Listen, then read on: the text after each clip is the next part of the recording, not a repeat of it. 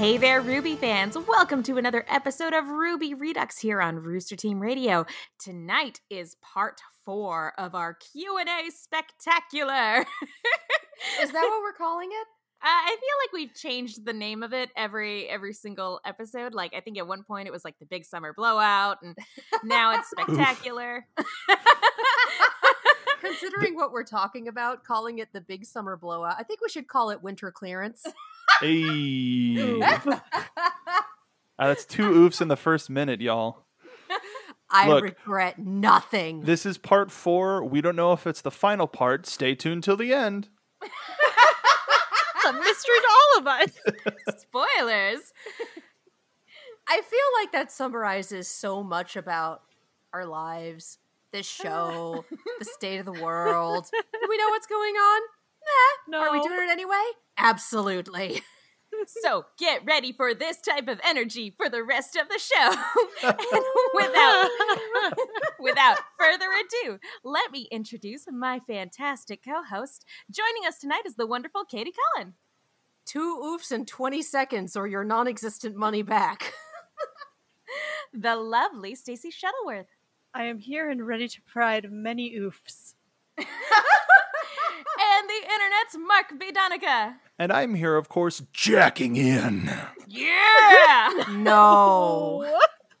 I thought we vetoed this last time. And I thought we talked about yes and last No. week. I think we workshopped it last time. You're damn right we did. We nailed it.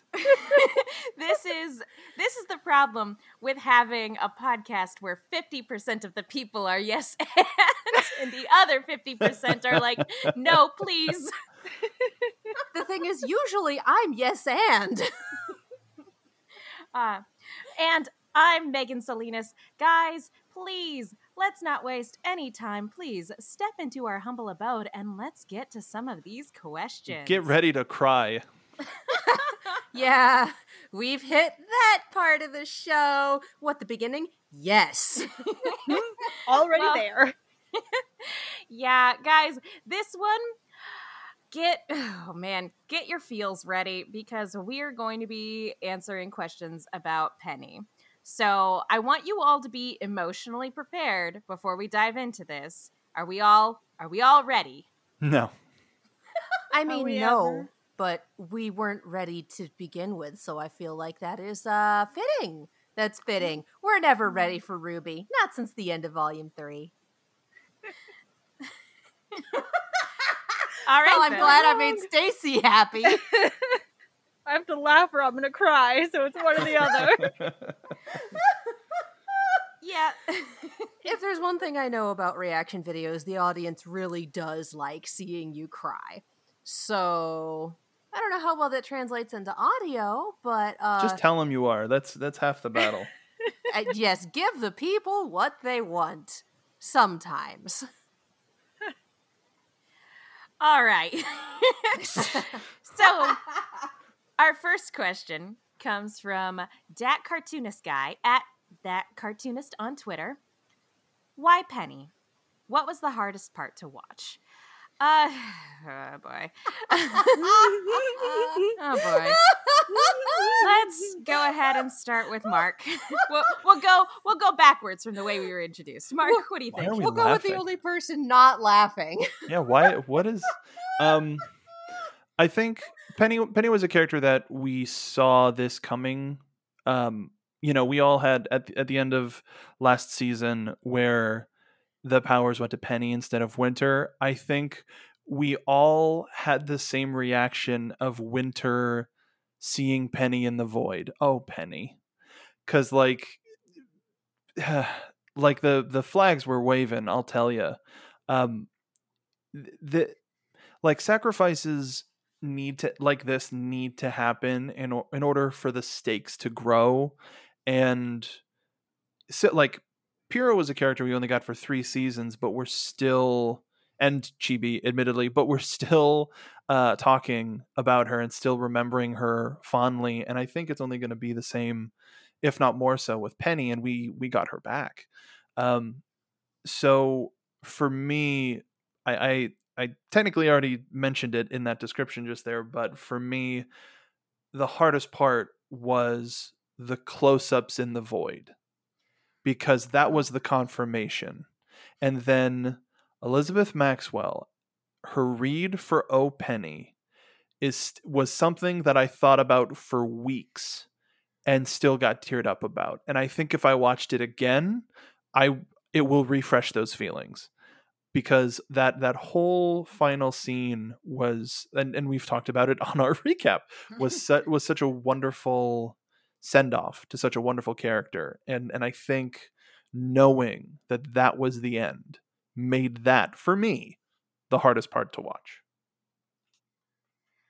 Yeah, I mean, we've said it once, we'll say it again, and we'll say it 1,000 more times. The performances this season were just, everybody knocked it out of the park so much. And yeah, there were multiple scenes where those performances gave me goosebumps. Definitely contributed a lot to making me cry. Stacey, how about you? Why Penny? Maximum pain. That's why Penny. Yeah.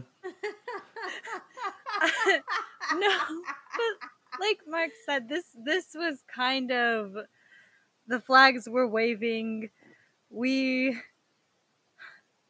way that Penny's character has interacted with humanity and has so deeply kind of explored what it means to be a human, but also with her very specific twist on growing up with Ironwood as one of her mentors, as one of her guiding figures, that this kind of sacrifice and this kind of willingness to sacrifice yourself as the ultimate show of being human, I feel really follows that trajectory of why Penny would be the one to not only accept this, but encourage it in the end. So, maximum pain for us. Complete story arc for Penny. And look, the Oh Penny broke me. It continues to break me. It will break me for a long time coming.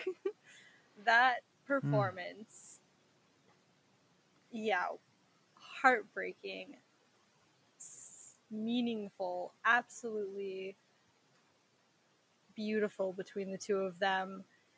And I think at this point, with how many times I've seen the episode, I can keep it together up until the two of them start conversing. Then it's game over. But I do think it was also really hard to watch, especially initially, the kind of emotions that Penny goes through when knowing that she is asking something horrible from Jean and still knowing that that's what she has to ask for, and kind of bringing him into this and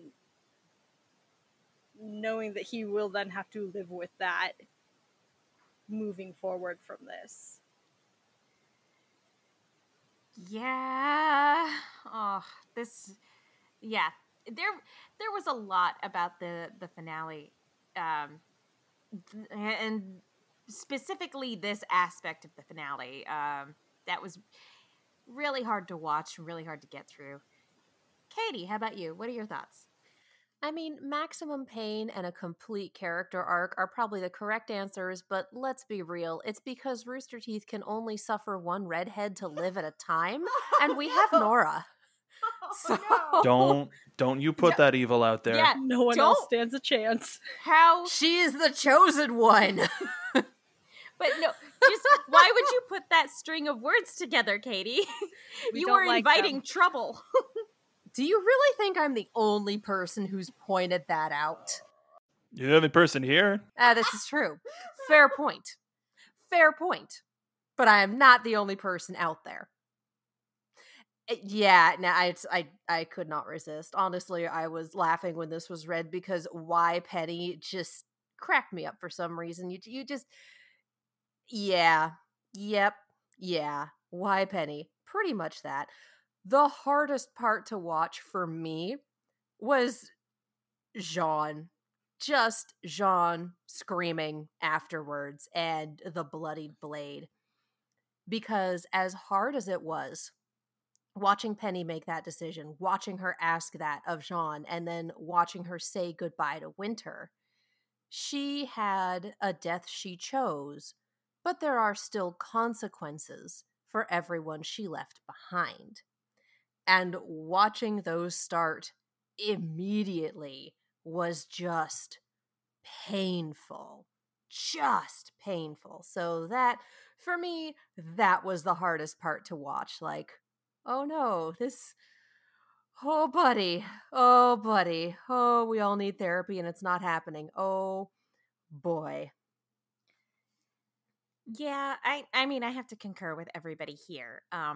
Why Penny? Lots of reasons. Culmination of her character arc. And yeah, it there are a lot of reasons why. We talked a lot during our recap about how the culmination of her character arc is simultaneously paying respect to the source material that that Penny originated from, while also very much being an inversion of it. So we talked a lot about that during our recap. So it's one of those things where it's like you can see the bones of where her story within RWBY came from, while also still allowing Penny to be her own character and her own person. And yeah, it's heart-wrenching, and it's one of the most heart-wrenching things that the show could have done at this point. And I think the main reason is that we all kind of knew it was coming. There was an adequate amount of foreshadowing there. So it's just, I hate to say it, it is just good storytelling, even if it's devastating. For me, the hardest part to watch, it was difficult. I definitely got teary-eyed when she was giving her goodbye to Winter, but to me, that scene was also very bittersweet. Penny's optimism and her joy at having had the chance to live was something infectious, even though it's terribly sad to say goodbye to her. Like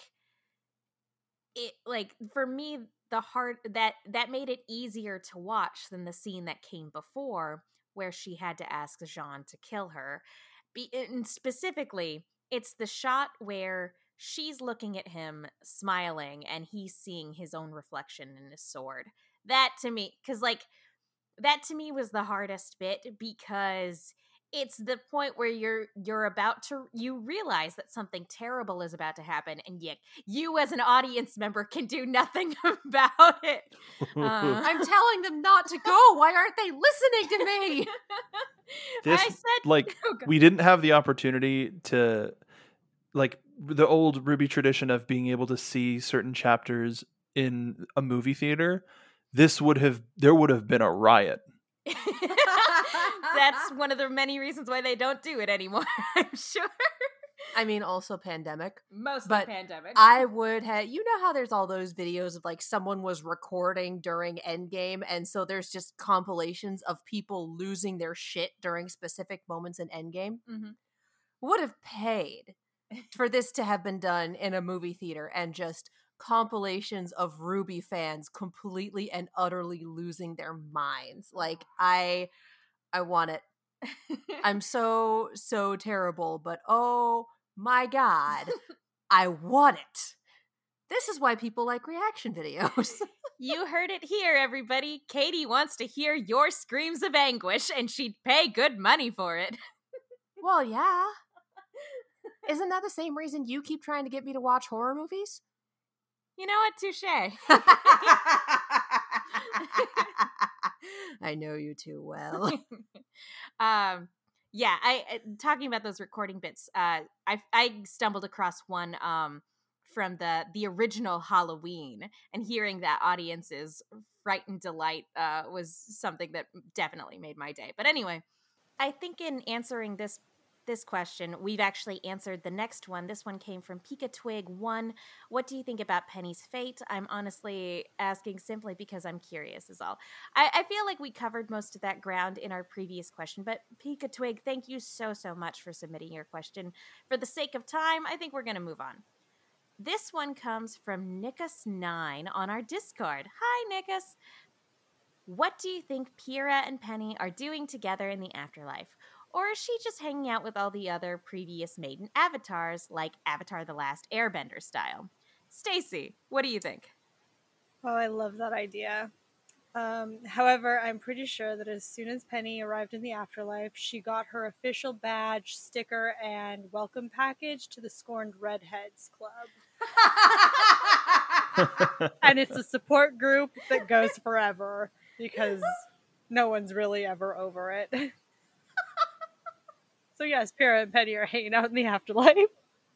We get one ginger per Rooster Teeth series. Red versus Blue has Carolina, and Ruby has Nora. There can only be one. Clearly. Mark, Instead of Highlander, it's redheaded. Mark, how about you? I would like to think that Pyrrha was the first person that Penny encountered in the afterlife, and just like they share a hug. Pyrrha says it's okay. Like, I'm sorry. Like, Pyrrha apologizes. It would probably be like, hello again. I'm sorry.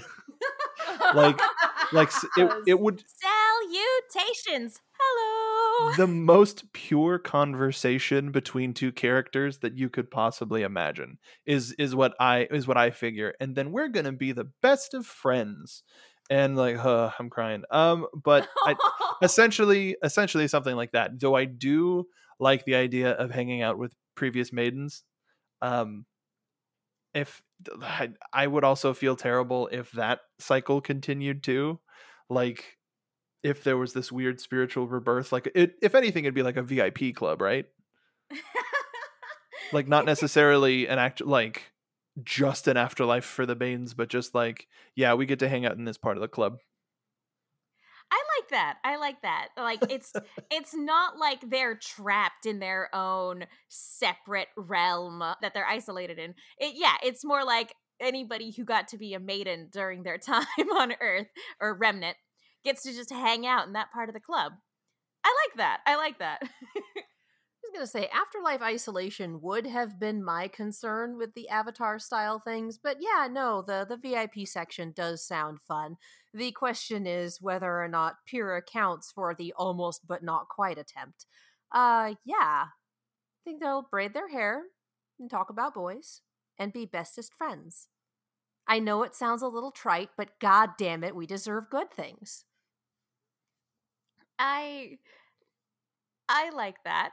My worry, I love this idea. It's such a beautiful image in my head of seeing the two of them reunite. And yeah, Pyrrha getting a chance to say sorry about that whole tournament thing.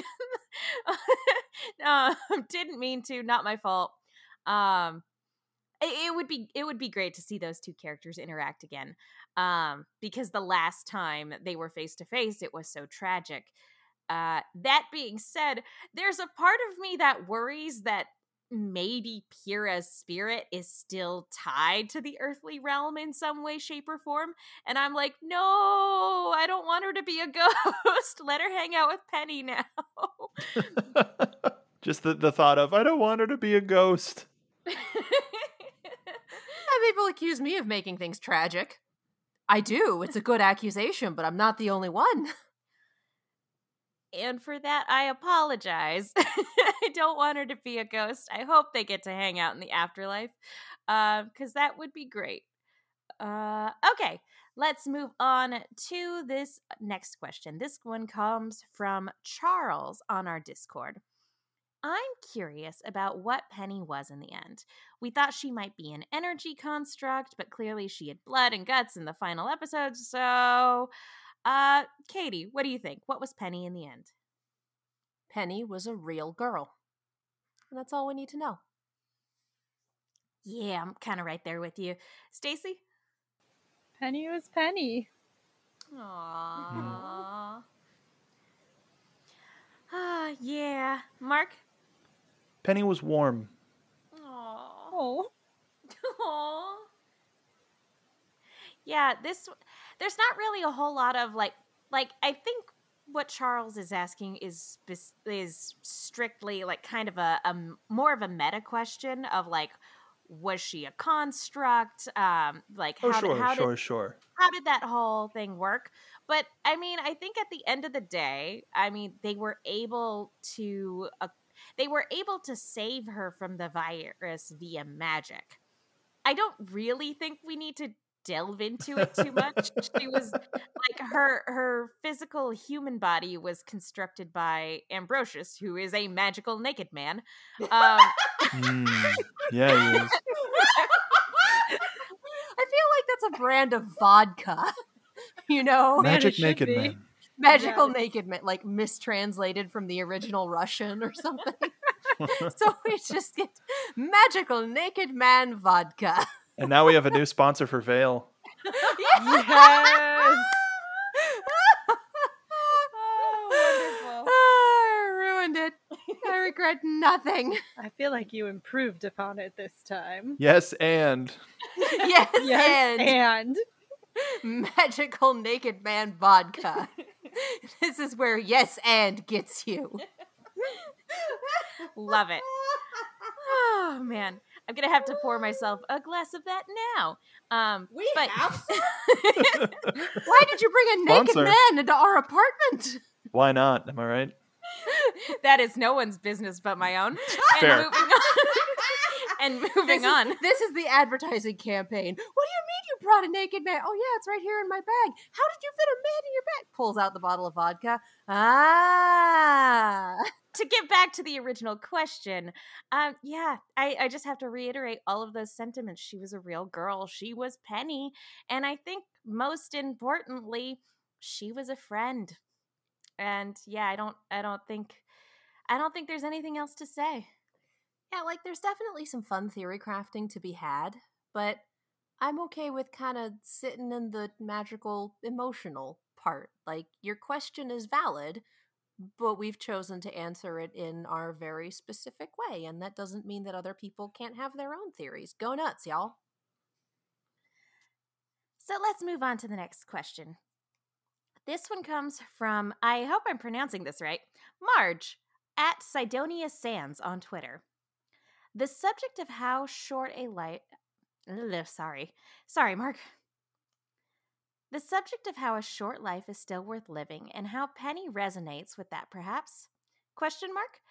Okay, so this is how... This question is specifically talking about how... Because I think a lot of people were complaining about how, like, oh, we saved her and then she died immediately afterwards.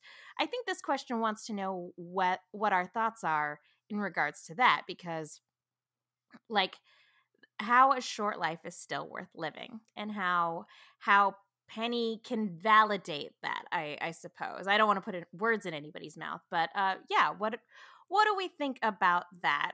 Let's go ahead and start with Mark. In describing everything that we thought Penny was, and has been for this series, especially for this most recent arc, no matter how long you are amongst the world, it is the people that you're around that will keep you with them forever. You know, your legacy is something that it's like a unique, it's not something to be talked about on a cartoon review show, cartoon recap show. But the way that the crew acknowledged it and presented it here, like similarly to Pyrrha, you know, our team is carrying her with them, and until they don't exist anymore. But now she has the statue, and her family is going to carry her name on. Like, that's Penny has a family. You know, a lot of the themes of the show involve found family, and that's a hell of a trope, isn't it? But Penny proved that even when she wasn't technically alive, flesh and bone, that she lived it to its fullest, and as Katie mentioned, got to go out on her terms, which is something that any of us wouldn't necessarily hope for, but what, you know, is something that how am I trying to say this? It's a very complex idea of life, and I really like that you asked this question. But ultimately, Penny's life, no matter how long it was, is one that's going to resonate not only with the characters of the world, but the people in our world too. And that's a benefit to, and that says something about her writing, that says something about her performance, and all of the people involved with making this character a reality has made her something that will live on in all of us, whether it's just, oh, I like that Ruby show and that Penny character, or the idea of what it is to be human. And that's something that everybody involved with the creation and I was going to use a very poor choice of words there, with the creation and I really don't want to use that word, but it's the only one in my mind right now. Just do it. They know what The creation and execution of the concept of Penny should be awarded, because Penny is a character that will outlast a lot of characters in fiction. Like, and I truly believe that. Yeah, Penny had a huge impact on the characters within the story, and I think on the people who enjoy the story too, just the audience in general. So that's a lovely sentiment, Mark. Stacy, how about you? I feel like exploring the concept of a meaningful life and playing that against having a short life is such an inherently painful concept, and it's one that hits home for a lot of people, and seeing it done in such a joyful way with Penny really is kind of a shining, like, story to look into, to see, yeah, maybe she wasn't there for as long as we would have liked her to be there, but we also see how many people she touched, how many hearts she changed, how many friends and good influences, or how much good influence she spread during that time there. And it's important to kind of step back and be able to appreciate that quality versus quantity in this case. I don't know if I have much more to add other than what Mark said. It was so nicely put, Mark. I don't have words like that right now. Without going too much into it, it's a concept that has been in the forefront of my mind least recently. So yeah, it's been in there, unfortunately, but yeah. Yeah, I like Stacy said, it's one of those things where it can resonate with a lot of people, and I 100% feel that feel for sure. Katie, how about you? I don't think a long life and a good life are mutually exclusive. They're not, honestly. And building a little bit on what Mark said, rephrasing, not sure what the correct term for this is, but I would like to use the writings of someone a lot more intelligent on this than I am, and who created a different fantasy world. I don't know how much all of you and how much of our audience has read the Discworld novels, the works of the late great Sir Terry Pratchett. Highly recommended. But he has a book about essentially communication called Going Postal. And in that book, there's a system set up that's essentially a telegram, and the people who relay messages occasionally get a message that's nothing but a name and then the code to pass the message on and then turn it around and repass it if it hits the end of the line. And the question is posed like, well, who is this? Whose name is this? Why do we pass this on? Who's it for? And it's the names of people who have worked on this system, who have given their sweat, blood, tears, and lives for this system, and passes on the idea that as long as a man's name is remembered, he's not truly dead. So again, we work with, her life was short, but we're not going to forget her. Her friends won't forget her. Those of us watching the show on this side of the fourth wall won't forget her. So it doesn't necessarily matter that her life was short. Her life was full and meaningful. And that's what matters. Oh. No, I'm not crying. You're crying. Oh, I'm crying. Oh no, we're all crying. Yeah, we're crying. I put Going Postal into this, and every time someone mentions Sir Terry Pratchett's name, everyone tags it with GNU, which is the code to continue things on. So yeah, little Misty. Oh. Yeah, there's not much I can add to this sentiment that we didn't kind of already talk about in our discussion when we talked about the finale, and that's that I mean, part of one of the good things about Ruby, as dark as it can get, as much as it hurts us sometimes, one of the good things about it being a sort of all ages show is that shows that are accessible to kids, even if they're not explicitly for kids, or if they are specifically targeted towards a younger demographic, like when you deal with concepts like character death and grief and loss, that's something that can be made accessible to that audience to maybe help them process the concepts of it. Because as harsh as it might sound, grief is something that literally every single person on the planet is going to experience at some point in time in their lives. There is no such thing as a life devoid of tragedy. And so stories like this can help us process our feelings of grief when we encounter them in real life. And the idea of somebody dying young, it's tragic and it sadly happens. And that's difficult to grasp with when somebody who is so young dies. It is very difficult to grasp with, but it's a thing that happens, and it's, I don't want to say irresponsible, but it's disingenuous to pretend like it doesn't. I mean, there's a lot of media aimed at younger demographics where kids are invulnerable, or like their kids are given plot armor, and that's not how life works. And so I appreciate any story that deals with death of younger characters. It's as hard as it is to wrestle with in our escapist fiction, like it is a thing that happens in real life. But that being said, that aspect of it aside, life is beautiful because it's short.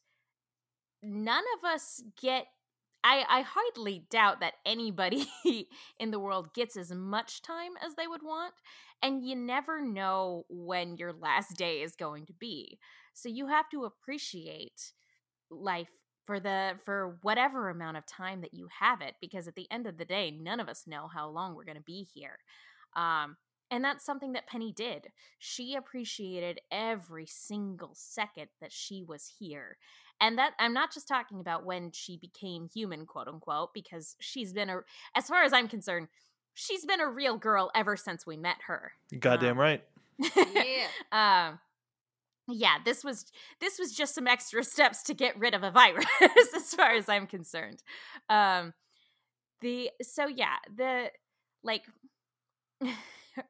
life, for as short as it was, because she was young, but she loved every moment of it, and she made the people around her, like, she expressed that love to everyone around her and to everybody who was lucky enough to get to call themselves her friend. Like, her warmth and happiness and joy were infectious, and she had a positive impact on literally everyone around her. And Mark, you were talking a lot about legacy. I think being able to say you had a profoundly positive impact on everyone you touched is a hell of a legacy for anyone to wish for. So that's that's my thought. Okay. Let's move on to our next question. This one comes from Equestran, from @Equestran on Twitter. Now that Penny has died twice, thrice if you count her robot body and human body in Volume 8 as its own death, do you think that it's going to stick? Or will she become the Kenny of RWBY and keep coming back to die a couple volumes later? Oh boy. Katie, what do you think? I feel like if we're going to see Penny again, it's going to be in flashback, or we're going to have some crazy ass afterlife moment where we see all of the people who have died over the course of this show. So, no, this death has too much weight and too much emotional resonance. And we've already made it very clear that she doesn't get another mulligan. Stacey, how about you? Yes, and honestly, as entertaining as the idea of having a character kind of like Kenny that keeps popping back up over and over again, I think Penny's story arc was so meaningful and well crafted that to then just keep bringing her back past this wouldn't really fit with what the creators kind of intended with her story. So I think we've gotten a complete Penny arc here. Yeah, I feel like bringing her back would very much undermine the importance of that arc and the themes therein. But I don't know. What do you think, Mark? I agree with all of that. I think the only thing, because like it's been determined that if Pietro is still around, that he kind of only has one more left in him before he either shuffles off this mortal coil or is put at an extreme detriment to his health. So the only thing that I don't even want to see it, but the only thing that I can imagine happening is that we get, quote, Penny's little sister.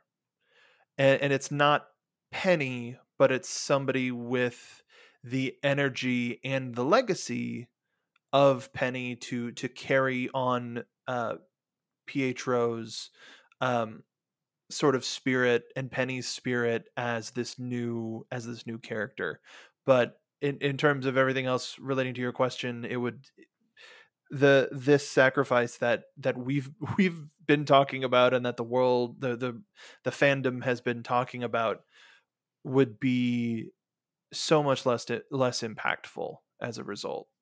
I'm just happy that we got the more time with her that we did. Same. Like, don't get me wrong, I love Kenny. Kenny's my favorite character out of that entire South Park crew. I love Mysterion. He's great. But yeah, Kenny was also conceived as a gag character. And even though he's been given some depth, as, you know, tends to happen with shows that have been on for multiple decades, I don't think taking the very, very serious the very, very serious way in which Penny's death was handled, I don't think, because that really did feel like a final goodbye. Like, because a lot of us sort of speculated that her first death back in Volume 3, that wasn't necessarily going to stick. And we were right. But that being said, this really did feel like a final goodbye. I don't see her coming back in any way, shape, or form. The only thing that I could imagine, Mark, I like your idea about potentially a little sister. The only way I could see us even getting remotely close to quote unquote bringing Penny back is if someone got a hold of Pietro's specs and decided he just wanted to create a robot based on those specifications, but it wouldn't be Penny. Like, that's in my mind is the only way we're going to see quote unquote Penny in the realm of the living again, is if somebody else decides to use those specs to make a robot army or something like that. I think Penny herself is gone, and I think we have to be okay with that. As much fun as it would be to have her back or to find a way to quote unquote fix it, I think there are just some things you can't undo. And like again, I think we're all just grateful that we got the extra time with her that we were allotted. So yeah, let's move on to our next question. This one comes from Excel Hedge on Twitter. What if these are the same place? And they provided a picture of the God of Light's tree next to the tree that was in the end credit scene of this latest volume. That tree would have eons to grow. What if the water can be used to bring Penny back? Now, I know we just spent an entire question talking about how, no, probably not. But I do feel like this question is still worth exploring. Stacy, what do you think? I think that something like that being the case, as far as the trees potentially being the same, yeah, maybe. This might be a very, very magical tree with very godlike powers. And I think, because yes, this would be a plausible and great way to bring Penny back. So I think that would be a fun kind of thing to explore. As far as it actually being a plausible course of action for the show, well, not if the God of Light is watching or involved in any way. That dude's a bellend. Yeah, this is not happening with his consent. So either we are openly rebelling against the God of Light, or we're going to somehow explain this. Oops. I love the idea of like that, you know, our team trying to use it to bring Penny back to life, and then that causes the God of Light to come back to Remnant prematurely, to be like, I thought I told you humans to stay out of my pool. Right, crazy kids. That's one way to bring him back. We just kind of lean in and go, okay, but Ambrosia sent us here? And he goes, oh. My doofy son-in-law? Did you know he has his own line of vodka? What's vodka? What do you think the God of Light has been doing for the past millennium? Drinking. They've basically just got an Airbnb on another planet that they've been staying in. It's fine. Ditch their old fixer-upper and quit somewhere else. I love the idea of this being the same place. What makes me pause is the fact that we know that the God of Light's pad, such as it was when he was still on Remnant, and the God of Darkness's place were both easily accessible by humans. This wasn't a pray and hope it happens. This was a climb the mountain, talk directly to God sort of scenario. So I'm not sure if access to those places required magic and was lost. I'm not sure if we just haven't seen them in the show again. I would say that's a point against this being the God of Light's place, but you can keep the door open for it. And I'm going to stick with maybe we don't revive her for the water being used to bring anyone back. Mark, how about you? Well, wasn't the thing with Salem and Oz that she brought the body too?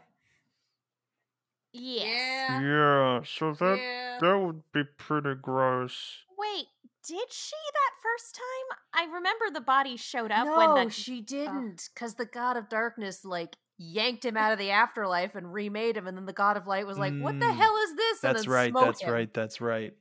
That said, there's nothing saying that Penny's body didn't also fall on the island.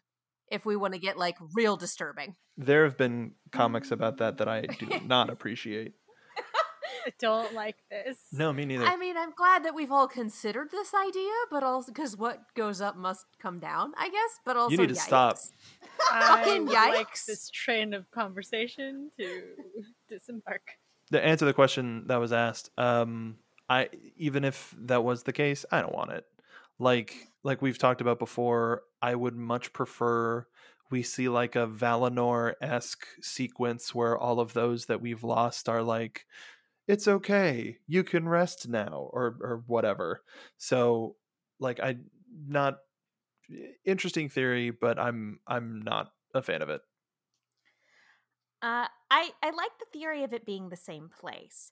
As far as the water goes, for bringing used to bring back Penny, I I don't think that's the case because the water that Salem fell into um was what made her eternal. She was still alive though when she fell into it. So I get the idea that it could be used as like a way to revive somebody. What I think would be interesting is if they tried and it didn't work. Um and that way our team got a chance to say goodbye to Penny because none of them have gotten the chance to do that yet. So I think if we get a scene where Team Ruby is like, okay, this is what we're gonna do, and we're gonna use it to bring Penny back, I think that's going to be very short lived, and it's going to result in failure, and they'll have to accept the reality that she's gone. That's my thought. All right, so let's move on to our next question. This one comes from Giga Derek at Kaibaman1014 on Twitter. Not a question, but the last thing Pietro heard from his daughter was an I love you while burning up on reentry. Giga Derek, why? Why would you say these things to her? So, I mean, think about it this way. Think about it in a positive sense. There's very little else that you can say other than that is a wonderful last thing to hear. You know? Like, the only other thing would be thank you. You know, like, I love you is one of those things that, regardless of the situation, you need to tell the people in your life as often as possible, because going back to what Megan said earlier, you never know when your ticket's going to get punched. So you have to tell those around you all the time that you love them. Like, I can't imagine other than thank you, I can't imagine another thing that Penny could have said that could have been more poignant, that could have been more important, and that could have been more perfect to say to Pietro. Yeah, I'd agree. I was going to say those are pretty solid last words to a parent. That's yeah, I know Giga Derek's out here going, but what if I hurt you? But those aren't bad last words. Stacy, how about you? Look, I agree with all of that, and it's very true, and you are correct, but ouch. Why would you hurt me like that? I didn't need to be hurt like that right now. It's that Fallout meme. Everyone disliked that. The Rooster Team will remember that. It's beautiful. Ouch. Thanks, I hate it. Before we move on with the rest of our questions, I want to talk to you guys really quickly about iTunes. Folks, thank you so much to everybody who's gone to iTunes to rate, subscribe, and leave a comment. We love hearing from you, and it does a lot to help us out. It makes us more searchable for people looking for Rooster Teeth related content. It gets more eyes on our podcast. So, guys, please, if you haven't already done so, go to iTunes and do all those things. We love giving shout outs to people who do leave iTunes reviews. However, if you are in the international iTunes store and not the American iTunes store, we cannot see those ratings and reviews. So please take a screen cap of it and send it to us at the Rooster Team on Twitter, and maybe give us a follow if you don't already. But there are other ways you can support our podcast. You guys can support us financially on Anchor. We have a TeePublic where you can buy t-shirts of the silly things that we say. And also, we have a Discord server. If you're looking for other ways to interact with us socially, you can join that Discord server by clicking the link in the description below. And we have a sponsor for this week's episode. As always, this episode and this podcast is sponsored by Fred He Bakes. He does cookies. Cookies are good. You should obtain cookies because cookies are good. He does brown sugar buddies. They are a little bit like a ginger snap, a little bit like a molasses cookie, a little bit like a spice cookie. All good things. That Venn diagram overlap smack in the middle there is super good, and that is what he makes. They are chewy, they are spiced, they are delicious. If you are still missing those fall flavors, and I miss those fall flavors all year round, so I feel you, he also does maple brown sugar buddies. They're like brown sugar buddies, but also maple. And if you're not really into that, if you're more of a chocolate person, you need to check out the Big Chip Buddies. They are big, they are fluffy, they are stuffed full of chocolate chips, and they are super, super good. If all of these sound good to you, you can get yourself a sampler box, which has a little bit of everything. All of these are freshly made, never frozen, made in small batches. You cannot find any of them in stores. You can only find them at fredhebakes.com. That's 3 words, fredhebakes.com, and use coupon code TheRoosterTeam for 20% off your entire order. fredhebakes.com, coupon code TheRoosterTeam. Treat yourself. You deserve it. Thank you guys so much for all of the various ways that you support our podcast. You guys are the best. All right, now that we've tackled all of our questions about Penny, we're going to move on to questions about Vacuo. This first one comes from Chris at Half the Battle. Did we miss an opportunity to explore the treatment of the Faunus in the Atlas arc, or was it addressed sufficiently in Veil and Menagerie? Or might we see the Faunus issue come up more among the refugees in Vacuo? Let's go ahead and start with Katie. Now I'm going to go ahead and preface this with, I am a white woman and in no way qualified to speak intelligently on racial parallels, racial allegories, etc. So, big grain of salt there. I do think that we missed an opportunity in Atlas. I also have no idea how we could have fit it in with the narrative structure that we put into Atlas. And again, grain of salt here. I'm honestly not sure if it's better that we didn't have it in there at all, rather than having it in there and it just being the first half of season 7 and not coming up again for this crazy 2-season climax that we've had, or being half-assed. Like, I do think we still have the opportunity to talk about it in Vacuo, and I will be very surprised if that doesn't come up, given the relationship that Atlas and Vacuo have had, that very tenuous, unhappy relationship. Like, I will be very surprised if it doesn't come up. I do think there was potential there for Atlas, but the way the story structure was, I don't know how we could have fit it in and done a good job with it. Stacy, how about you? I think we're going to see echoes and bits and pieces of how the treatment of Faunus and how, especially when we go into all the Elysians being in Vacuo, we'll have chances to kind of explore the topic. However, I think that we did miss opportunities, and we will probably continue to miss opportunities just in the way that this story is set up. And we have this expansive world, and we have these issues clearly present, and they deserve to be talked about and looked at, and we want them to be explored more deeply. But we also are seeing this story as through the lens of Team RWBY, and through the lens of, this is the fight against the greatest evil in the land, in this case now here, Salem. And some of the more pervasive social issues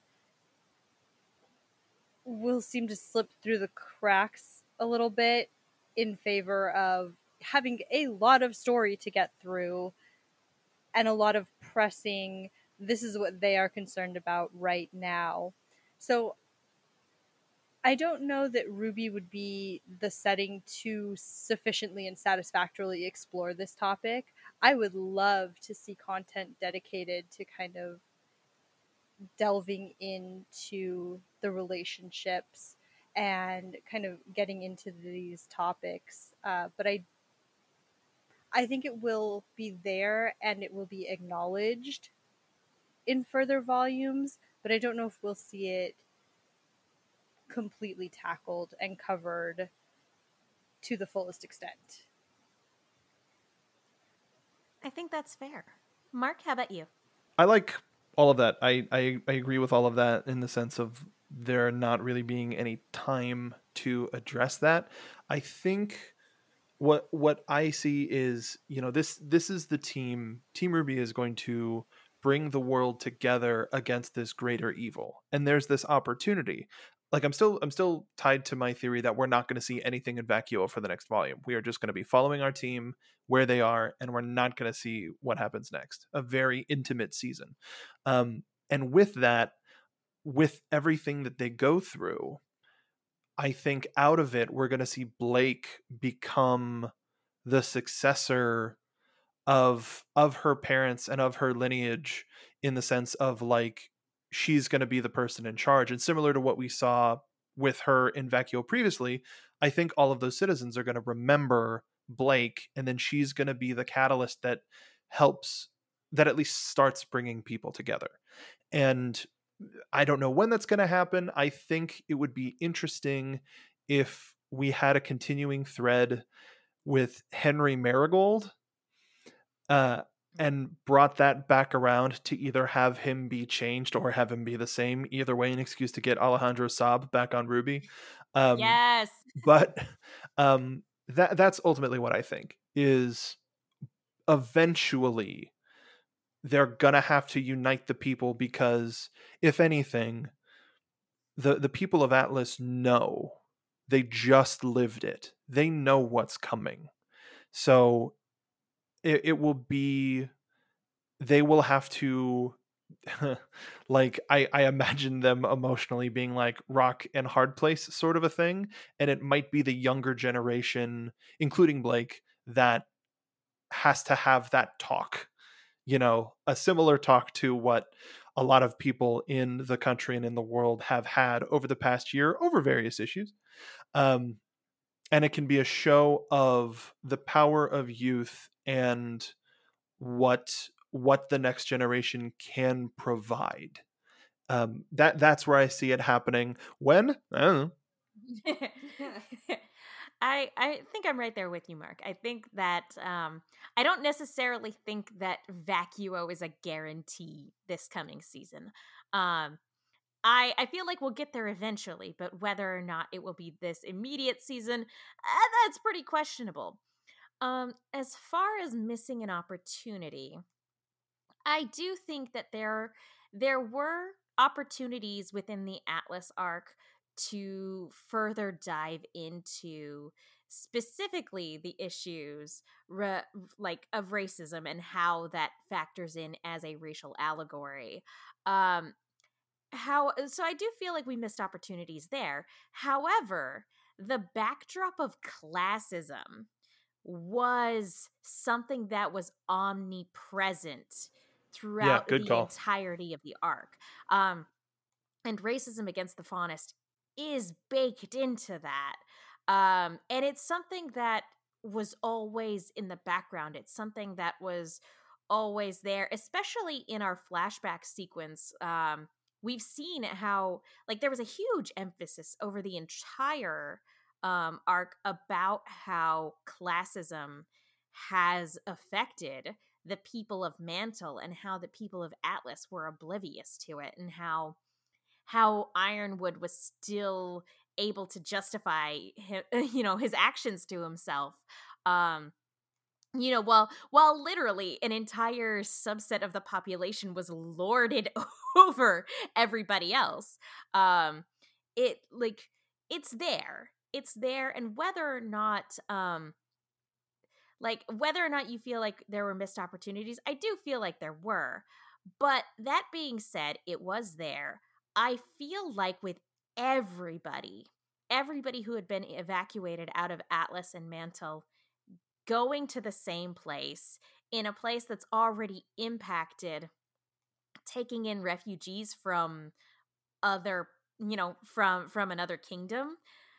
I feel like all of this is going to come to a head when we do get to Vacuo. It, like, with all of these different people from all of these different walks of life, from all of these different classes, like, I feel like what is happening in Vacuo right now is going to be a powder keg that could explode at any given moment. And I feel like we're going to see those conflicts come to a head in Vacuo. Now, will it, like, kind of what Stacy was saying, will it be a satisfactory way of tackling the racial allegory that exists within RWBY? Who knows? I have faith in these writers. I feel like they tackle issues as delicately as they can, and we all have blind spots. But I feel like when we get to that point, I feel like it is something that is going to be addressed, because there are going to be so many different types of people who are all confined to the same space, who just came from this, like, apocalyptic event that is going to be after the whole world. And I'm right there with you. It's because we're viewing it through the lens of Team RWBY, and the whole the sort of trajectory that the series seems to be on is uniting mankind as best we can. I think it's something that's going to get touched on. I hope it's done in a satisfactory way, but I mean, we'll just kind of have to wait and see. That's my take on it anyway. All right. Good call on the classism, though. Like, yeah, I agree with Mark. That's a very good thing to point out, because you're absolutely right about all of that. I mean, that was the whole deal with the Happy Huntresses. They weren't just, making a ruckus for the sake of making a ruckus. Ruckus! Woo! Ruckus! It was because Ironwood was crushing the people of Mantle. Like, Robin had to do something, and like, I really can't blame her for taking the route that she took. So yeah, I hope we get more. I hope we get more Happy Huntresses. Whenever we go back to Vacuo, I hope we get more Happy Huntresses, because I feel like they can speak to a lot of the woes that the people of Mantle were experiencing. So yeah, we'll see how that goes when we get there. Moving on to our next question.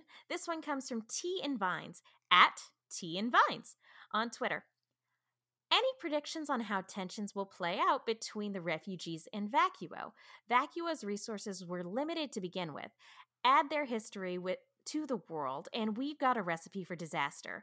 Along those lines, who do you think will fill Robin's shoes until she arrives? I'm thinking Willow, but dealing with family issues may come first. One of the Happy Huntresses, then? Stacy, what do you think? I think any one of the Happy Huntresses are 100% capable of taking charge and stepping into what would have traditionally been Robin's shoes, to kind of help get everyone in order and try to maintain some semblance of peace until we have our first interaction with the citizens of Vacuo. At which point, I really do believe all bets are off. I don't think it's going to be a super warm welcome. I don't think we're gonna have a battle break out or like anything like that, but I don't think it's going to be quite as warm and cozy and please come sit in our mansions and have tea in the park as some of the citizens of Atlas might hope for and expect. Oh, especially if that storm continues all the way until they get to Vacuo. They can't call ahead to be like, hey, right, we're coming to hang out. Right? So what you're going to have is some very upset, typically pampered citizens of Atlas who just want a hot bath and a gourmet meal, and they're not getting either of those things. And they're going to be judged by the citizens of Vacuo for wanting them. And rightfully so. Rightfully so. I'm not saying not, but... Especially considering the citizens of Vacuum have like no patience for that sort of thing. Right. This is all really nonsense that we are not getting into. They don't, yeah. It's not a conversation they're interested in having. They're like, neat, awesome, wow. Mark, how about you? When it comes to the Huntresses, I think it'll be sort of like a group effort. I think they were always really good as a team. There might be some more tension flare-ups, maybe. But we didn't get to see too much of Joanna. I'd like to. Just in general, not necessarily. I think that she'll like take charge, but I just like to see more Joanna. But I think as a team they might be the ones to hold everybody together. Actually, you know what? I don't think it would be one of the Happy Huntresses. And not Willow. It would be Winter, wouldn't it? Ooh. Like a united front of Winter and the Happy Huntresses working together to make sure that the citizens of Atlas stay safe, whatever that means. Like, I think I think Winter's gonna overdo it and really try to do everything that she can to keep everybody safe. And a mission accomplished would be no further losses. And that would being brought back to another piece of content. But other than that, like I agree with Stacy in the sense that I think we're going to see a lot of presumptuous Atlesians and a lot of people in Mantle that are just going to be happy to like, don't lump us in with them. We just need a place to stay. But nothing like, and then that would lead us into the stuff that we were just talking about. But other than that, even then I have no idea when we'll see this. I think Willow seeing Winter step up might help strengthen her by seeing how capable her children are. It'll be one of two things. Either Willow will get more depressed and be like, oh God, they didn't do that with my help. I'm a terrible mother. Or it will be the opposite. Happy Mother's Day, everybody. But one of those that like, there's a lot of intricacy coming up. Yeah, yeah. There's gonna be a lot when we get there. Katie, how about you? I think you're onto something there, Mark, and I would be interested to see how a team up with Winter and the Huntresses would go, if the Huntresses would even accept that, or if they're just like, hey, we've been doing just fine on our own. We just need you at the perimeter making sure no Grimm get through, and we'll take care of all of the taking care of people bits. Like, I would be interested, like, again, I'm not sure how next season's going to go. I think you're right in that we're going to get an insular season. But I would still love to see how those conversations would go rather than potentially just the end result of them. I do think Willow will continue to step up, not necessarily as the lead of the Huntresses, but as someone who has gotten her feet back under her after, I would say, well over a decade of just not being able to be invested in anything. She might not succeed immediately, but I think she's had her growth. And in much the same way that we don't really want to see Crow backslide at all, I don't think it would be a good or interesting character arc for Willow to have a marked backslide as well. So I do think Mom's going to continue to step up, and I think Whitley's going to continue to step up too. In what form? I have no idea. I do think he's going to be one of those prissy Atlesians who wants a bath, but we saw his backbone. We've seen the silver spoon, and then we saw the steel backbone, so we'll see where things go. But yeah, I'm expecting so much trouble, so many tensions, and without the ability to call ahead, you show up on someone's doorstep and they hate you, but you really just need a place to crash for the night, the month, the rest of your life. Who knows? We'll see. One fear, right? As far as Willow and Wheatley specifically, I think they're going to have to step up. Um, because as all of those tensions happening, as the family behind the Schnee Dust Corporation, there are going to be a lot of people clamoring for them to take responsibility. So I think they're going to have to step up no matter what. Granted, given their growth this past season, I definitely think they're both capable and they are more than up for the task.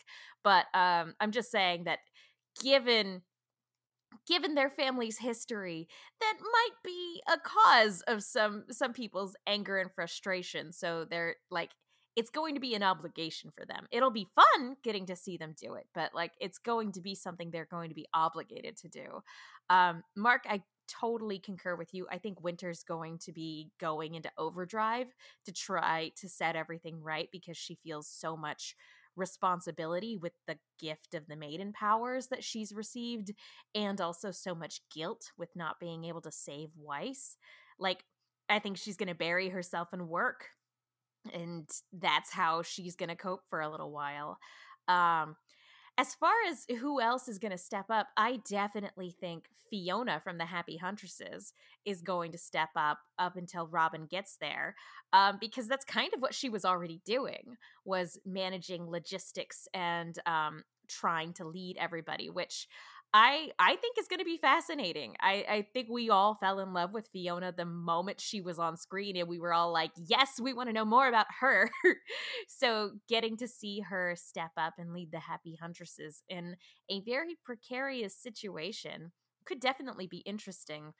The people of Vacuo are interesting. What I've really enjoyed getting to hear about Vacuo from the 2 young adult novels that were released. I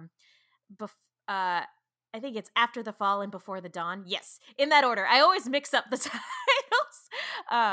But I love getting that extra world building from those books. But for those of you who haven't read them, the people of Vacuo are extremely harsh. And so even though I think Headmaster Theodore is going to do everything he can to help the incoming Elysian students and just generally speaking, doing everything he can to help refugees, the people of Vacuo are not super sympathetic to the plights of the other kingdoms. And there's this sort of underlying understanding of like, life is harsh in Vacuo. You just deal with it and you don't complain. And if you're somebody who doesn't take that to heart, and if you aren't willing to adapt to how difficult it is to live in Vacuo, the people who live there and who were who have been there all their lives, they're not gonna have any patience or sympathy for you. So yeah, we're going to see some interesting conflict by the time we get to Vacuo. Like the question said, it's a recipe for disaster. And it's going, I think bare minimum, all of the anger and frustration is going to attract a lot of Grimm. I think that's like the baseline for the problems that we're going to come across, and it's just gonna go from there. Okay, this one comes from Xman @_Xman 1994. I would like your predictions for Vacuo. Well, you've come to the right place. Also, since we've seen both relics created by the gods of light, I would love to hear thoughts about seeing the first relic from the god of darkness, the Sword of Destruction. Ooh. Spooky. Lightning crash, thunder crash. Mark, what do you think? I think Jean needs a new sword. I can get on board with this. And I think so I think traditionally there's going to be, I need to go, like, I just a little while ago got the fairy tale book. Is there anything in it about the Sword of Destruction? I read it like back in November. I don't think remember. so. Okay. I don't remember there being a sword specific story, and if Okay. there is, and I've just forgotten it because what is time, then I Maybe we'll get apologize. one in the the fairy tale series coming up whenever that comes out. I mean, I don't think the fairy tale book is like Tales of Beetle the Bard level of plot relevant right now, you know?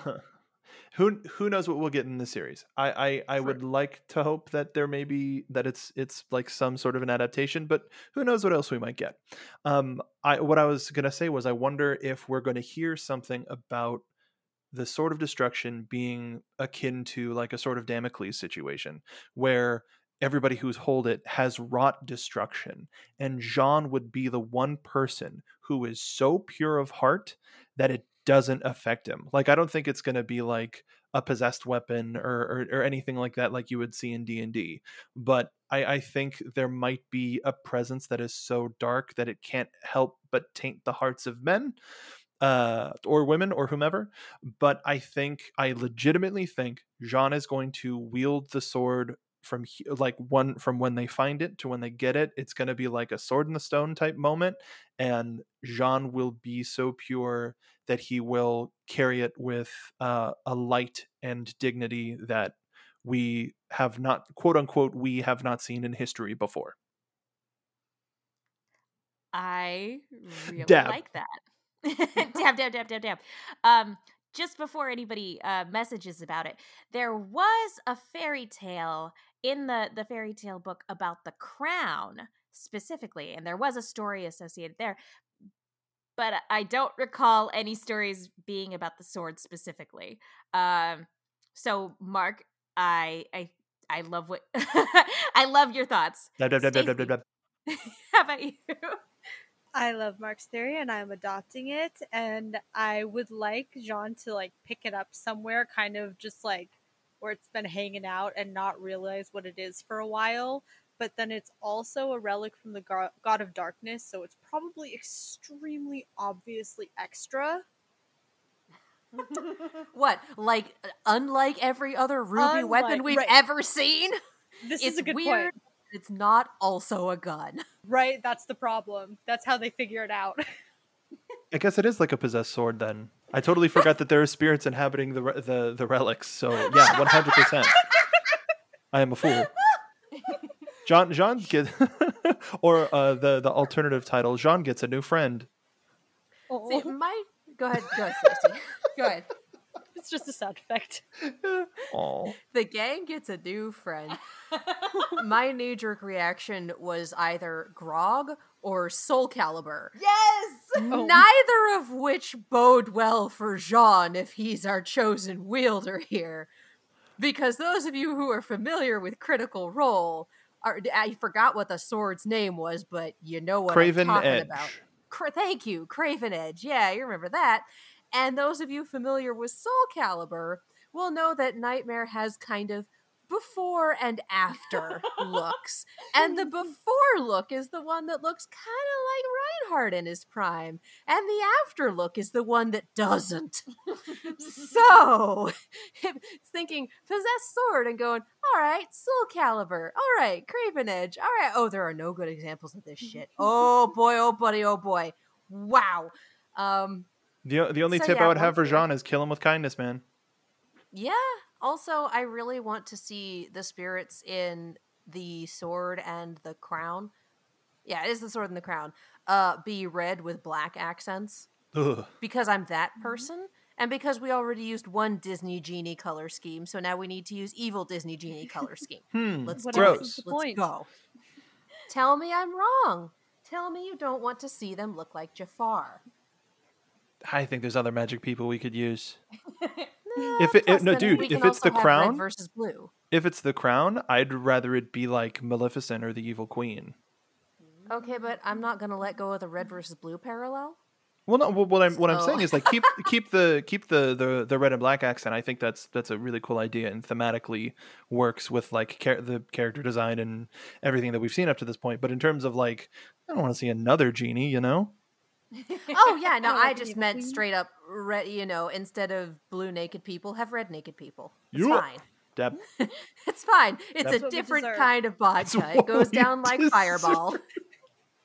Is it not? No, it is. No, when you write, you write. No, they look just like the inhabitants of the other relics, but they're wearing clothes. And that's the difference. the Palace swapped Ambrosius and gin. They ate from the tree of knowledge and now they're embarrassed. Two things I want to say. The first of which is Soul Calibur. I would absolutely love that. That was like a nightmare situation. I had a different thought when it came to the Sword of Destruction. What if it wasn't a haunted sword per se, but what if it was a sword that could do one of two things? And that's one, unmake reality. Like you swipe it, like you use the sword to like cut a table in half, and now there's just no table anymore. It never existed. What if it could do that? Or I don't like it. Yeah, Jesus Christ. I had another thought. What if, for anybody who's read the His Dark Materials trilogy, what if the Sword of Destruction is like the subtle knife, and it can cut a hole in reality instead, and you can jump through that hole into another dimension? Wait. That means Raven has it. Oh, shit! Well, She's been lying. Very It's not her interesting. semblance at all. Oh Megan. no. Oh no. Oh no. Megan, Yes? you're a genius. I could see the future. Oh, Well, see, my thought was that, like, if the sword really is in the vault in Vacuo at Shade Academy, if it really is there, because, like, I don't know, I don't think we've checked in on it at any point. If it's really there and it can, like, pull a subtle knife and cut a hole through reality, what if that's how we get Team Ruby back? Yeah, legit. I mean, I'm jumping to a lot of conclusions, and I've taken you all on quite a journey. but I don't know. That's just my thought. I brought up Soul Calibur. The journey was already in progress. We were already going. I don't know. I always feel very proud of myself whenever Mark calls me a genius. So thank you, Mark. This is true. you keep proving it day after day. Aw, stop. This is also true. You guys are too sweet. This is not true. Let's move on to our next question. This one is from Asimov95, aka Ryan on our Discord. I'm listening to the audiobooks right now due to Megan's excellent advice to check out my local library and the Hoopla app. Aw, thanks! So no spoilers, but who are you guys excited to see again and meet in Vacuo? Okay, so I guess we could probably just maybe tag this with a mild spoiler in case there's anybody out there. We've been touching on sort of mild spoilers for the book throughout this entire section of the Q&A. But let's go ahead and say mild spoilers for the books in this question. We're not going to delve into specifics, but just in case you haven't read them yet, fair warning. Who else read the books? I mean, I have an answer. Go ahead, Mark. You can go first. It's Turbo Teen. I'm excited to see them again.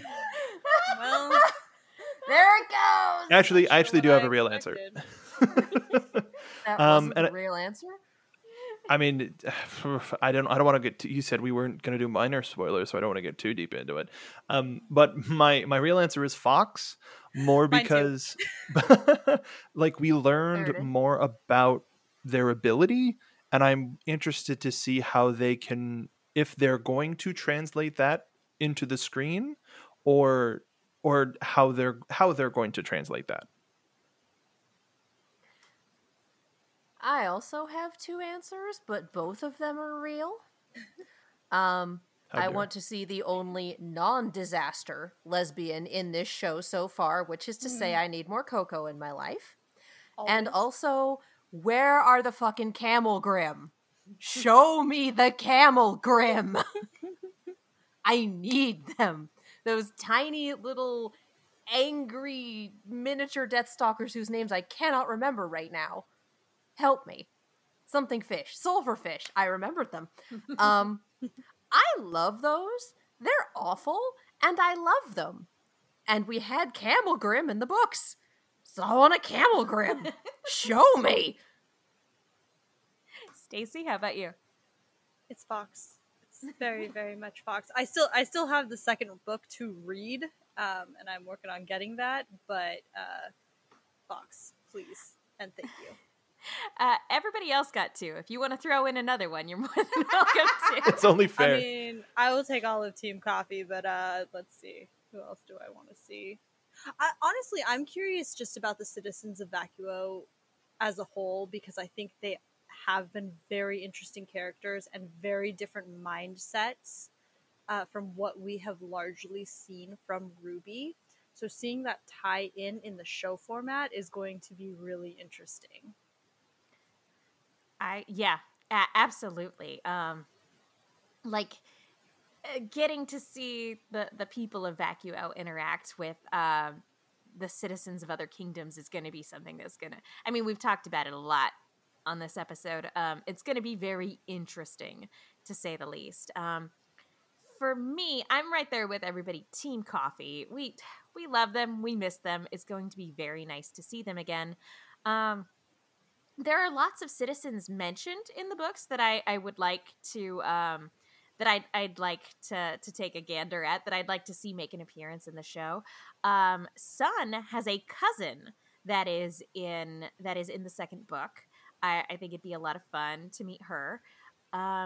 There's a I'm not going to give it away, but the bad guy, the main bad guy from the second book, I would also like to see, just because I like that the semblance that they have. I like that trope, and that's all I'll say about it.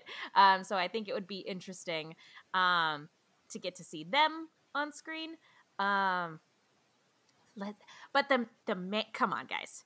The main person I want to see is Headmaster Theodore. Come on. This guy's solution to everything is let me fight it. I need We do respect. I need to see Headmaster Theodore. I've been waiting for it for multiple seasons.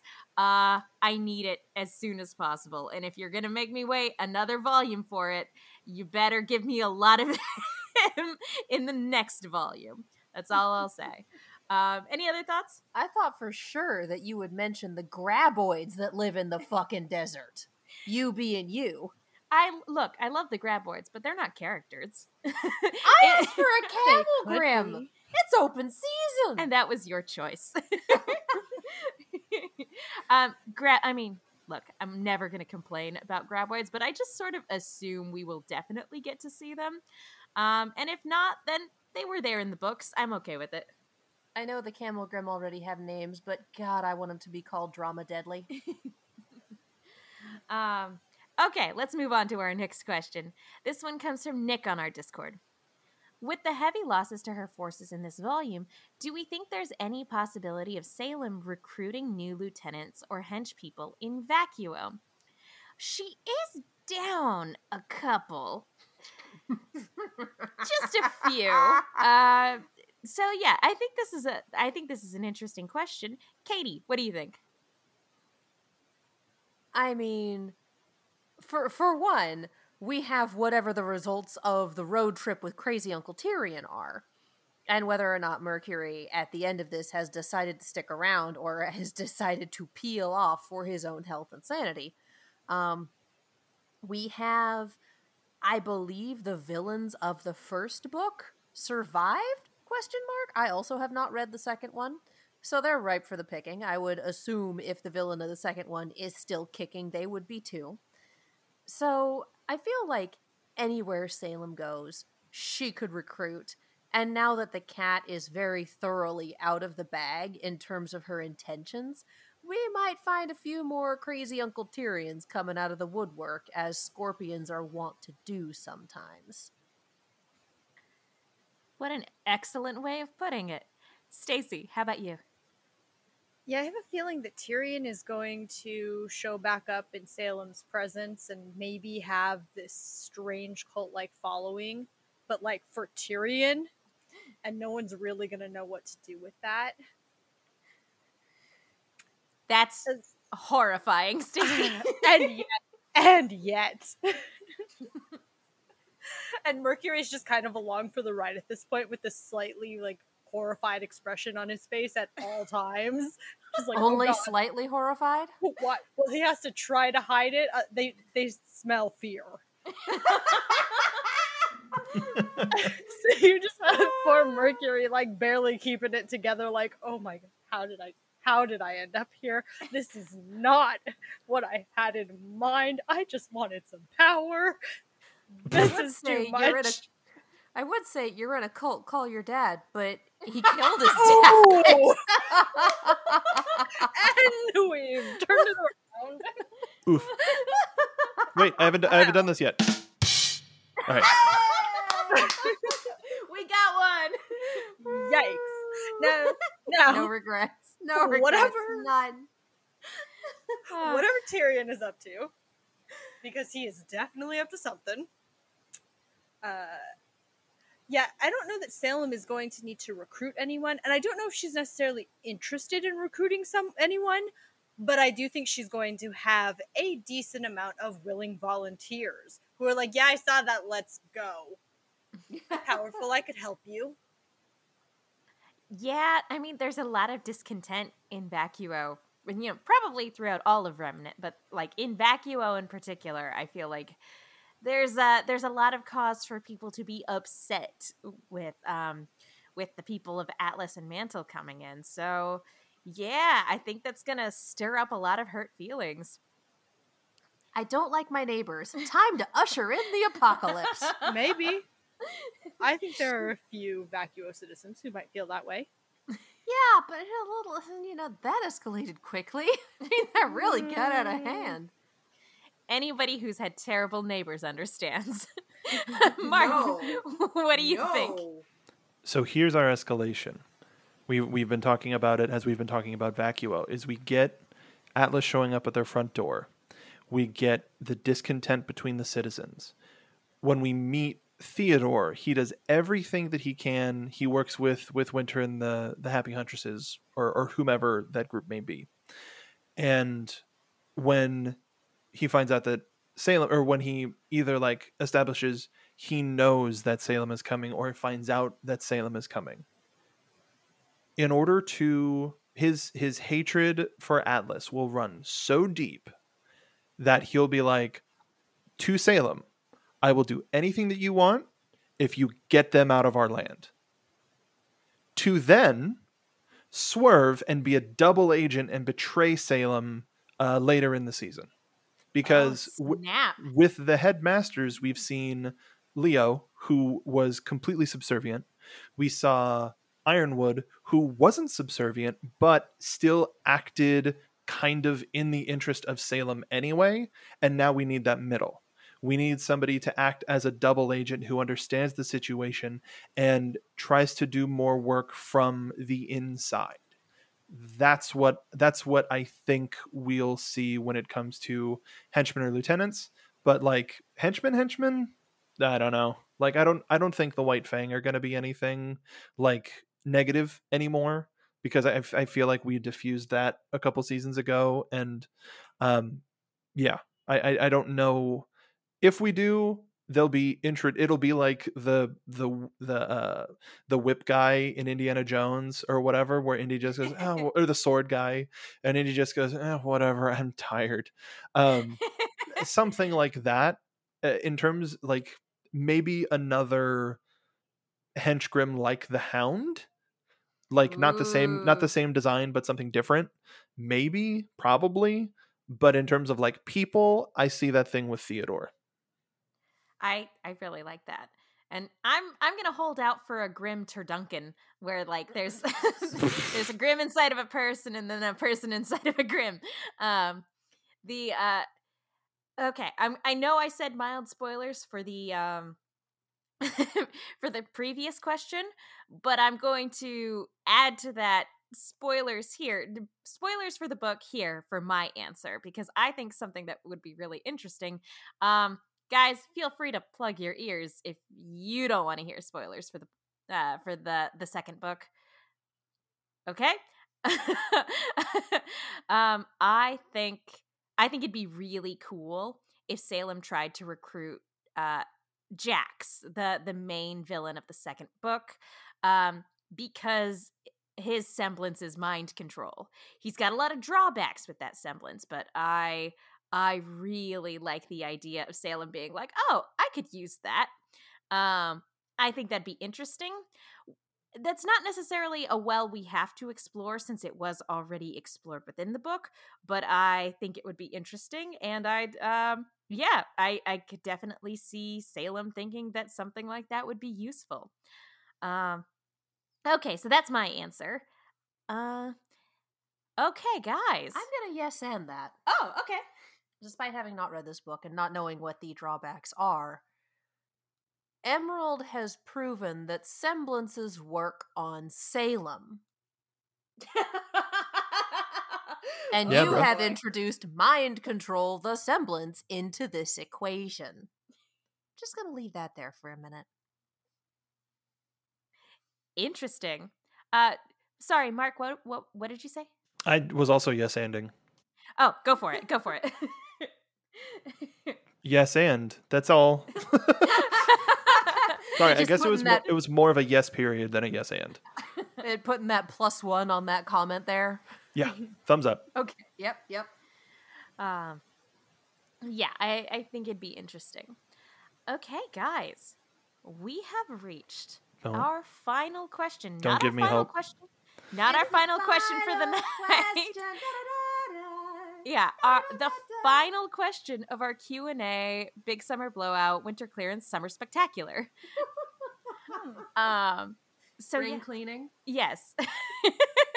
All those things. This one also comes from Nick on our Discord.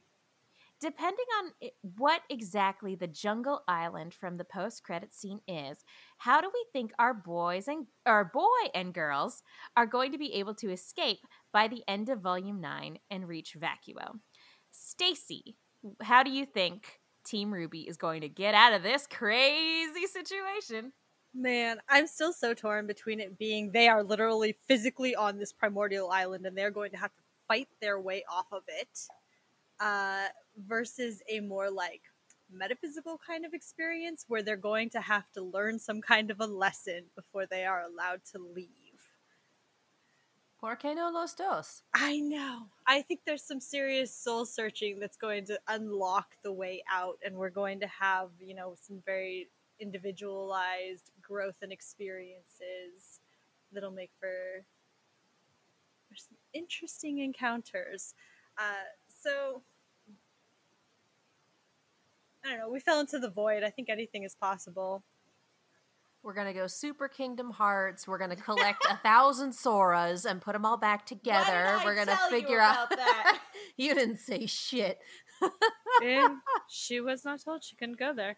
So we're here. Do I need to put a note at the beginning of every episode from now on saying, now guys, we have a Kingdom Hearts quota. Once we hit a certain number of Kingdom Hearts mentions, we cannot exceed that amount. The Kingdom Hearts clause? We Yes. did not set that quota in stone, and I refuse to accept it or acknowledge it in any capacity. Fair enough. All right, Mark, what do you think? How do you think Team RWBY plus Neo plus Jean are going to get out of this crazy situation? I like the idea of Battle Island. We have to fight our way off of it, but I can also imagine something, if this is Wonderland, something akin to they're going to be told something at the top of the season that they're going to interpret differently, where the way off the island was the friends they made along the way. Like, it was something more esoteric than straightforward. and I think it's going to be something like that, something not as obvious where everybody will watch it and go, oh, that person is a teleporter, just talk to them, or something like that. But I think it might be something like they might literally have to just level up in a manner of speaking in order to understand what they have to do to get off of the island. And volume 9 will probably end with them landing and just chaos. That is exactly what I was thinking in terms of the ending, is the end of Volume 9, possibly even the post-credit scene of Volume 9.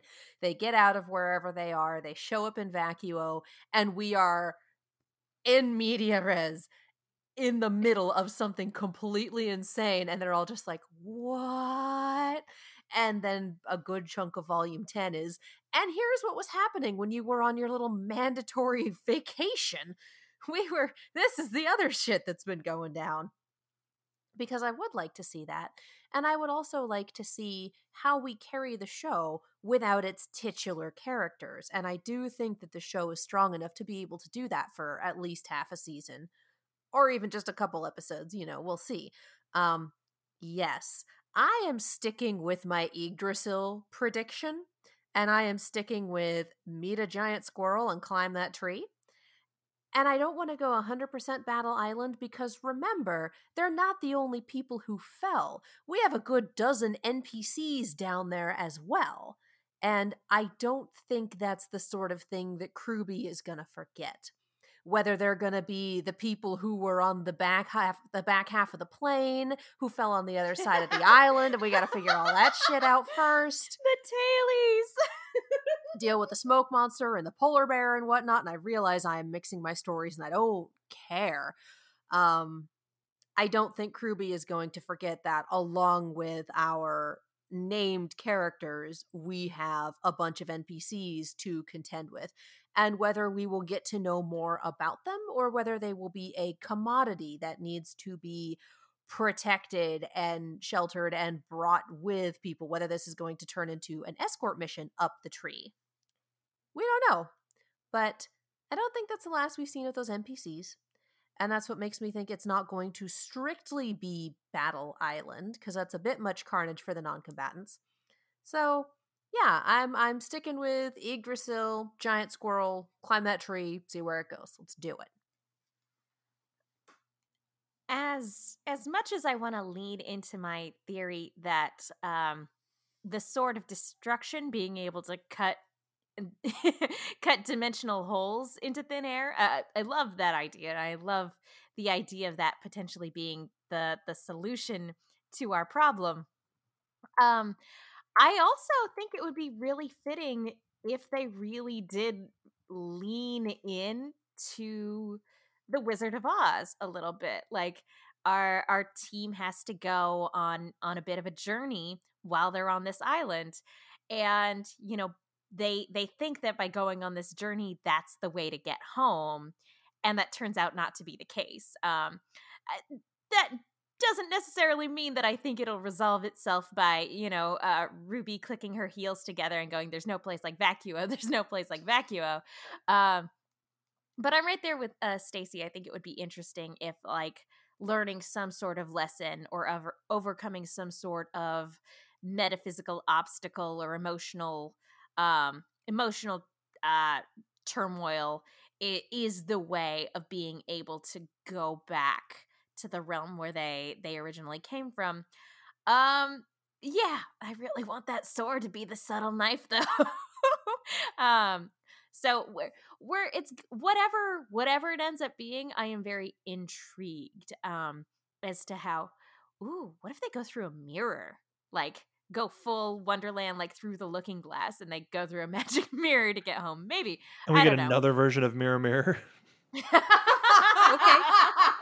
A reprise, baby. I'm here for it. We get another version of all of our characters. We get the Mirror Inverse. We get Link fighting Dark Link. Yes! You gotta use the hammer because he knows all your sword moves. I love that. Okay, well, we have gone through all of our submitted questions for this 4-part Q&A. Do we have any final thoughts that we want to relay to the audience before we wrap it up for the evening? Mark? I would say, I mean, we've been talking about this for over a month at this point, but thank the team and make sure to congratulate them. You know, the fact that everyone was so passionate about this season that we were able to get 4 almost 2-hour episodes out of it says something about both the content and the fandom. The future for RWBY has an even wider scope than it has been. I mean, the fact that we're getting Grim Eclipse again. No, what? Yes, that's the game. Grim Eclipse again. And it's like Game of the Year Definitive Edition is awesome. And everybody should pick it up if they haven't played it. Like the books, we've minorly spoiled some of them, but After the Fall and Before the Dawn, like, support the show, support the people that do it, because animation has been and is about to be in another renaissance. Like really, like everything that will be coming out is going to be stuff that's super worthwhile. And we also know how fleeting that is. With people might think, oh, it's RWBY, it's infallible, it's the workhorse, but the support, like the support and success of RWBY can also dictate the support and success of other projects, and can allow the studio to take chances on other stuff, take chances on other medium, take chances on either utilizing these or other characters in other ways. So support the show however you can, whether that's rewatching episodes on the YouTube channel, or getting a first membership, or watching the attached stuff. Like when Fairy Tales comes out, everybody's got to, support that. Also, and I say this as somebody who just watched the entire first season of the Grimm campaign. Watch the Grimm campaign. It's it's a taking in RWBY in a completely different way, and I hope that like support the people that make what you like, whether it's this or anything else. And with that, thank you to any and all of Crewbie or the Rooster Teeth staff that have listened to any of our shows. We humbly appreciate your listenership and all of the work that you do. Well said, Mark. Stacy, how about you?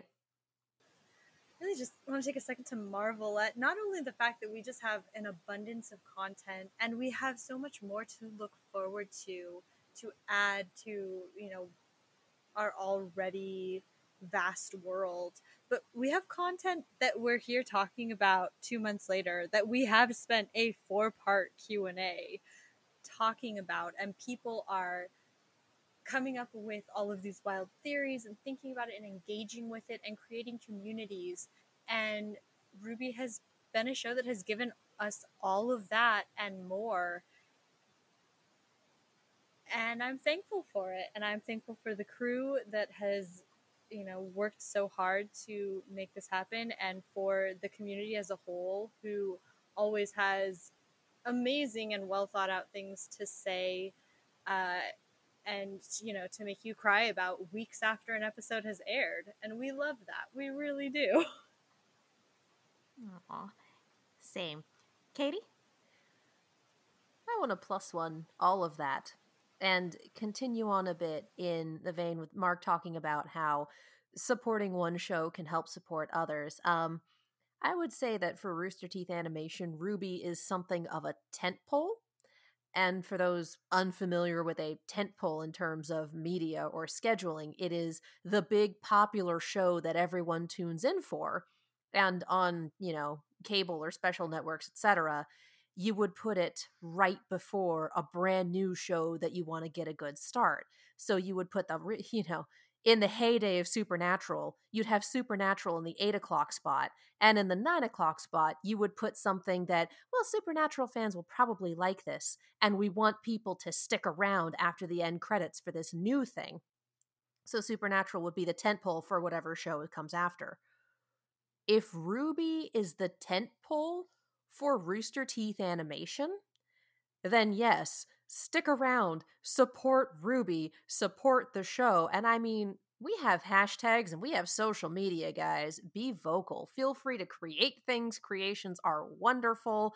And some people get into shows because of the fan fiction or the fan art or the character designs or the cosplay they see. Like, absolutely. If you feel that creative spark, pick it up and sprint with it, man. Do it. The creators love seeing it. We love seeing it. Other fans love seeing it. Have fun. Support the tentpole show. And then when Rooster Teeth Animation comes back and says, yeah, if you loved RWBY, maybe you'll like this show too. It's kind of like it, but not quite. Or, hey, we're trying out this other thing. Maybe try that too. If they use RWBY to tentpole another show, support that show too. Give it a try. You know what they can do with RWBY. You've seen the incredible things that they can do when they are given funding and half a chance. So, they make another show? Give that show the same chance you gave RWBY. Come in, sit down, have a good time.